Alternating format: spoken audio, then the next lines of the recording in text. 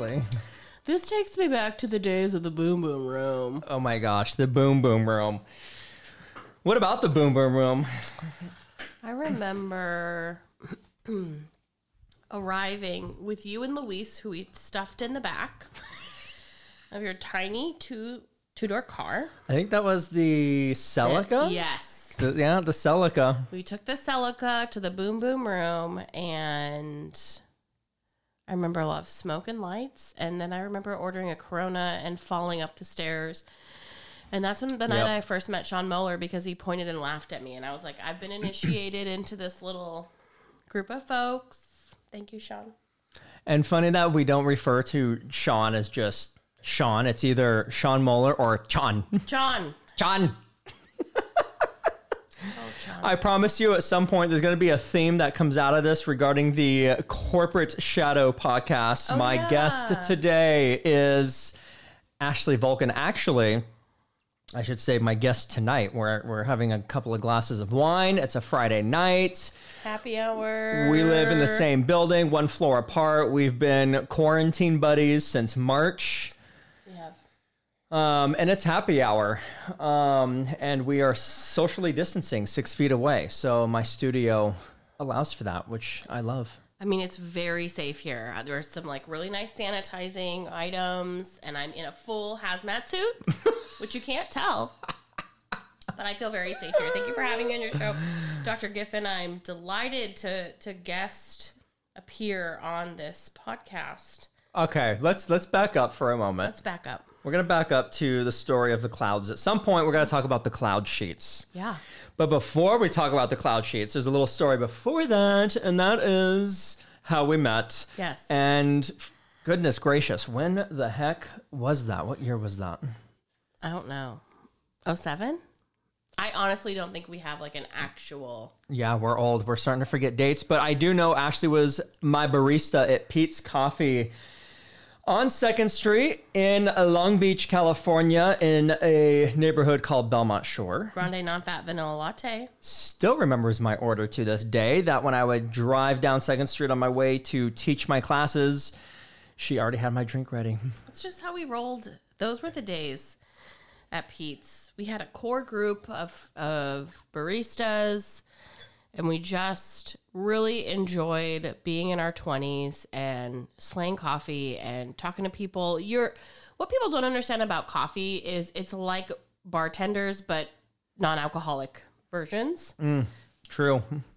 So you hear all kinds of stories that But you don't know what I did in my truck on the way back. Maybe I put some Baileys in my coffee. I'm kidding. I would never do that. You might have. But you're onto something to that. Talk about that a little bit more, as in terms of perhaps like the bond you had with Pete. Yes. Not to be confused with Pete's Coffee, but Pete the barista and Levi. Oh, Levi. Mm-hmm. We had a really good core group. I think something that kept us all sane and kept us all together, even under the corporate umbrella that was Pete's Coffee, was this incredible camaraderie and bond between staff people. I mean, managers and non-managers. We had a couple of really great managers, and we had a couple of really terrible managers. And our district manager, who will remain unnameless, was heartless and was more concerned about corporate than the employees. And I mean, we really worked hard. I think it was such a cohesive unit, and the customers still, when I see any customer that was a part of that Pete's crew, they always ask how everyone is doing, and they always say it was never the same since you left or so-and-so left. I mean, now it's closed, but... Completely closed. Hashtag quarantine COVID-19. Or hashtag poor management / leadership, because it doesn't explain why all the other coffee shops on 2nd Street are surviving. And booming. Look at Phil's Coffee. Phil's Coffee. Starbucks. Aroma d'Aroma. If you want to get out of the corporate chain a little bit, Aroma d'Aroma is really good and still thriving. I want to go back to your leadership. What to you personally defines the good leader versus that terrible leader, that district manager you're referring to? What are like the qualities, the differences, I guess, that you were seeing? Integrity, honesty, transparency, a true, and I hate to use the term open door policy, but an opportunity to obtain and discuss feedback, both positive and not negative, but I call it challenging feedback or areas of improvement. I think those to me have really represented things that I've tried to show as a leader at my current job, Working Wardrobes nonprofit organization located Working Wardrobes. Santana. Santa Ana. Working Wardrobes. We'll talk about Working Wardrobes here in a bit because there's another fun story about that. No, keep going. Keep going. But we're definitely going to dive deeper. Those were the things, those were like the key values I find that I've tried to emanate as a leader and make sure that my team just really feels that support from me, because the worst thing you can ever receive from a leader is fakeness, passive-aggressive behavior, which I've experienced a lot in my career, and just lack of support, lack of direction. If you have a question or you're unsure of something and you go to your leader, you expect some kind of resolution or conversation or solution. And the worst is when you just can't get that. Yep. I would throw in transparency too. Absolutely. It sounds like a word that's been overly used, particularly in the political government realms of things. But I think transparency and leadership is critical, and vulnerability. Yeah. And don't even get me started on Brene Brown, girl, because I will just talk about Brene. Can we dare to lead? Can we dare to lead? Do it. I'm doing it. Before Brene Brown and before leadership, quote unquote, came mainstream, in my opinion, Peter Drucker, you probably heard about that gentleman in your studies, but Dr. Peter Drucker, former professor at the Drucker School of Management in Claremont, California, was kind of like my guiding light when I was studying leadership. Yeah. And when I worked for Tyrants, back in the day, at Marriott and a couple of other corporations, and I mean Tyrants, Peter Drucker was my saving grace. And now, today, I feel like Brene Brown is, kind of the saving grace for a lot of the uprising of the younger leaders in our generation and stuff. Orange County has the largest aging population in the United States.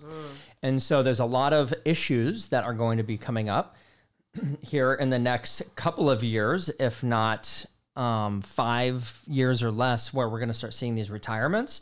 And there's going to be this gap of employment, this opportunity for younger folks to rise up and go into a new or take on a new leadership role.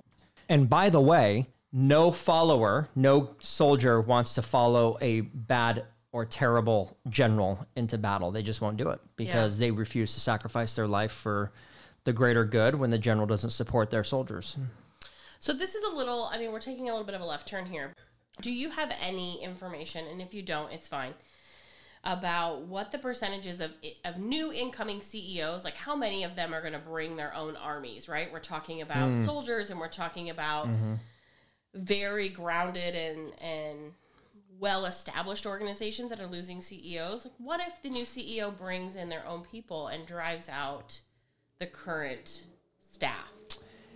It's a very great question. I don't have the statistic on it. I don't even know if, I'm sure someone has done research out there in that, but I will tell you from my own experience, this is very common practice in the hospitality industry, particularly the hotel lodging sector. Very common that when a general manager leaves one hotel and gets promoted into another, they will generally bring their own people with them. And there are, and I'm speaking as the HR person, as the strategist behind the operation, help that general manager ensure that their operation is successful. And so we, as we say in HR, we quote unquote manage people out. We document people out. So if you find yourself starting to get documented a lot out of nowhere, it probably means the company is trying to cover their ass and essentially document you out. For sure. Now, I will say it is very common, again, for CEOs, I would assume, just like a general manager of a major hotel organization, to want to bring their own people, but that's not always a bad thing, particularly if they bring in really great people that you respect, that you have an opportunity to talk to. Let me give you a quick example. And that is, I remember when my boss at a particular hotel company wanted to bring in this wonderful person. I didn't know who she was. I had no clue who she was. But the fact that I got to sit down with her for 3 hours over wine and dinner as part of her interview, and an interview that's unstructured and it's a conversation, that's the best interview. Right. That's phenomenal. Structured interviews don't work. But the fact that I can just relax, have a glass of wine, talk about her experience, what makes her get out of bed in the morning, yada, yada, yada, the list goes on. I'm like, I want to work for her. Bring her. Right? So even though the new general has come into town and wants to bring in an assistant general, I have a lot of opportunities to learn under her to one day be promoted into her role or into a future role somewhere else. And she was in that mindset of making sure that one day someone can take her job. And today she's a vice president of operations for a major hotel chain. So that just goes to show you that when you, as the leader, train and develop people to one day take your job and have that mindset that I'm not going to be here forever, I want that person to take my job. Wow. That's the best person to work for. That's very profound. Yeah. My wheels are turning, and I appreciate that insight very much so. Maybe it's the wine making you dizzy. No. I mean, it could be. But no, I mean, I'm considering my staff. I mean, I'm not going to be at my position for forever and a day, but I do see some potential in some of my current staff members who, could potentially take on and do a phenomenal job. And I would be honored to mentor them into that role. So, yep, that's very, very insightful. You don't need a title to be a leader. One of my favorite books sitting on that bookshelf right behind you. I'm going to check that one out, folks. I'm going to write that down. Yeah. You should too. Mark Sanborn. I assign it to my students in my leadership strategy class, and it's from 2006, but the ideas of it are extremely relevant to this day. Wow. Still, just like anything from Peter Drucker is still so relevant. Sure. And that is, regardless of what position you hold, you don't need to be a CEO to really be a leader and make a difference in people's lives. I think about the healthcare workers out there. I think about the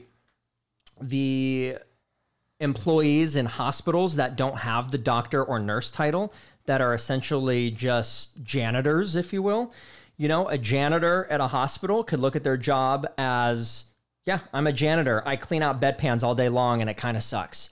Or do you want to be the other kind of janitor that says, oh, I love coming to work because I'm actually saving people's lives during this COVID-19 pandemic? It's a very different mindset, and that starts with the chief medical director. It starts at the top. It starts with your CEO. It starts with the general manager. It starts with the owner of the company. If they are not projecting that kind of mentality and leadership, you are not working at the right place. And I'm telling you, and for all the listeners out there, I am telling you, people are going to leave when the economy and the jobs start becoming an employee-friendly market once again. It always does. It always comes back to the employee. The employee starts controlling the market as in terms of what they demand, what they ask for as pays and benefits, and what job they actually want. So that's the question for all the leaders out there, or anyone with management authority, which you have, is what are we doing day in and day out to ensure that we are taking care of our people by doing the things you're talking about, having integrity, transparency. What are the other things? Feedback. I mean, feedback. Those conversations. Thank you. Yeah, one of the basics, right? So just providing feedback. We all want feedback, good and bad. Yes. And some of the feedback that we receive is really coming from hopefully coming from a servant leadership approach if done correctly. Which I'm glad you brought up servant leadership, because I'm a huge believer and proponent of servant leadership. And I think that is another very important quality of a leader. And we see that a lot in the nonprofit industry. But I wonder, is that something you see often in the hospitality industry as well? Because it is a client-facing profession. I love that we are just throwing the host ball back and forth. Oh, is this okay? I don't know. What are the rules? You're asking me questions. I'm asking you. I think it's great. It's like playing volleyball. Well, spike whatever set, that is. Spike set, hit, and fall flat on my face because I don't even know how to play. Interestingly, I went to private Christian college, Biola University. Familiar. And studied leadership there, organizational leadership. And you went to Chapman, who just got her master's. Yes. In leadership. And let's give that woman an applause, ladies and gentlemen. You're welcome. I never get to use my applause button on my soundboard. That's fun. But no, seriously, like, I think the idea of being a servant, not to get into religious talks right now, but the idea of being a servant is this idea that I learned working at a Christian camp even, and that is we are here to serve others, to help make this world a better place. How do we do it? We are serving others before self. It's a very selfless thing. And I will tell you, some of the best hoteliers out there, some of the best leaders and managers I worked for are the ones that are willing to serve me as an employee. They are willing to dress up in an elf costume because they lost a contest. And the leader of the hotel is going to dress up in an elf costume and wash the employees' cars all day long. Or they're going to be on the cook's line serving lunch one day.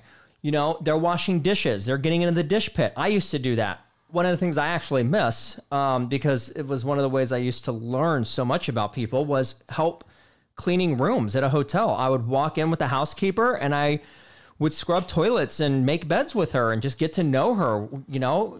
I would try to speak Spanish, very little. She tried to speak English, very little. We laughed. It was fun, had a great time. And, that's how I got my name Pelon, for being bald and everything, but it was great.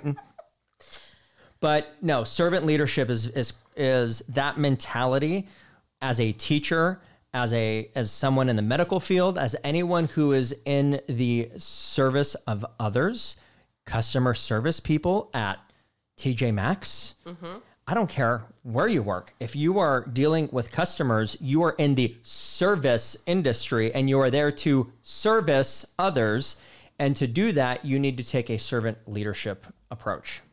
I can talk about this all day long. I love it. It's one of my favorite topics, and I'm glad that we've kind of pivoted into this realm because I definitely think it's really, like you said, it spans across all industries, and to me it means rolling your sleeves up and jumping in and being open to supporting and I hate this phrase, but I'm going to use it, like boots on the ground staff who's doing maybe some of the not glamorous work or the really tough and gritty work, depending on where you're working. And I think it's just so valuable. And I really wish we could see more leaders that would leave their desks and spend time with their people and spend time understanding what's happening in their businesses, because it happens way beyond their desk. Why don't they get out of their office? Why don't they get out? Why don't they manage by walking around? It's funny because we all talk about this and we all know this, but I feel like a lot of people just don't do it. Yeah. I think it has to do with, getting sucked into the day-to-day, right? I mean, that could be finances, that could be board meetings, that could be high-level meetings or high-level conversations that you're needing to have with your leadership team members, your executive team members. And I think we're not making time as leaders, no matter what you do, to step away from those tasks and not be so task-oriented and really go out and talk to your people and walk around. And like you said, talk to folks who are in housekeeping, talk to folks who are at the front desk, and really have those genuine conversations with people and understand why they're there. Is this just a summer job for them? Is this something they're passionate about? I mean, I know you worked very hard to get to where you are today and started at a ground level position like many of us. Washing dishes, baby. Yes, because that is barista. I mean, not necessarily something that's correlated, but is because I'm still in a customer facing role. It's just invaluable to get to know your people.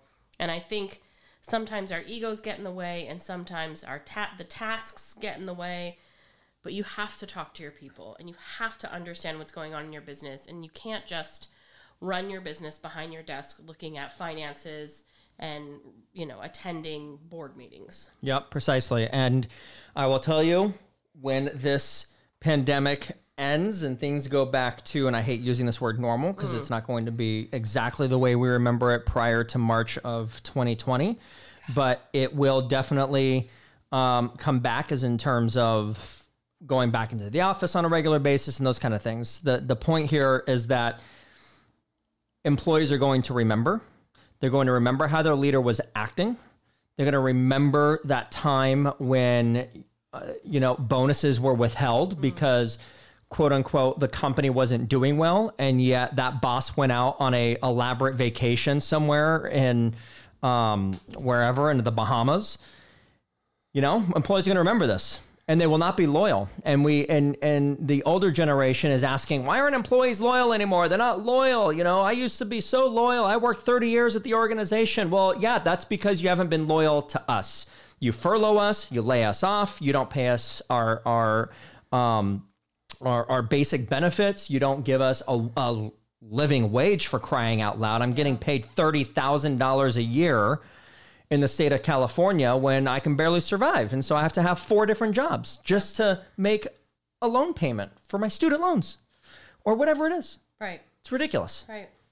And leaders are like, why are people quitting? Why are they leaving? Why do I have such turnover? It's like, well, are you paying a basic wage? No, you're not. But yet you're having these elaborate vacations. And even though that's okay, and I think you need those vacations, and you are the owner and you built this company up, and I get that, it's all about perception. That's it. At the end of the day, that's my point, folks. It's all about perception. It's perception. And if you have a leader who's sitting behind their desk, managing behind the desk, barking orders at people, pointing, calling, emailing, chatting, but refuse to get up off their behinds and actually come talk to you and really get to know you and what makes you tick and what do you really want to be when you grow up? Because I don't want you being a front desk associate all your life. I always tell my employees that when I was a front desk manager at Marriott. What is your goal? You want to be a police officer? Great. Let's start getting you to do some security rounds around here and teach you how to write a written report. Or when the police show up because there's a prostitute ring happening at our hotel, I want you to be involved in that process. You want to be a mathematics teacher at the high school level? Great. Can you help me with accounting on the back end here? It's those things. It's finding the things in your employees that gets them excited, knowing that they're not going to be there forever. And if they want to be there forever, great. I'm going to train you to take my job so I can promote myself. Yep. And you can be promoted into my job. And we just keep climbing that ladder together, Yeah, absolutely. Well, this podcast normally is about 20 minutes long. We're at 26 minutes. And I need more wine. We need more wine. So I think we're going to wrap it up here. Wrap it up. And maybe we'll just do another conversation and just kind of see where it takes us. Yep. It would be great. So good times. Good times indeed. Thanks, everyone, for tuning in. For more topics and other great workplace leadership type things, visit innospire.com. Until then, remember, you are in charge of your career and always make it a great day.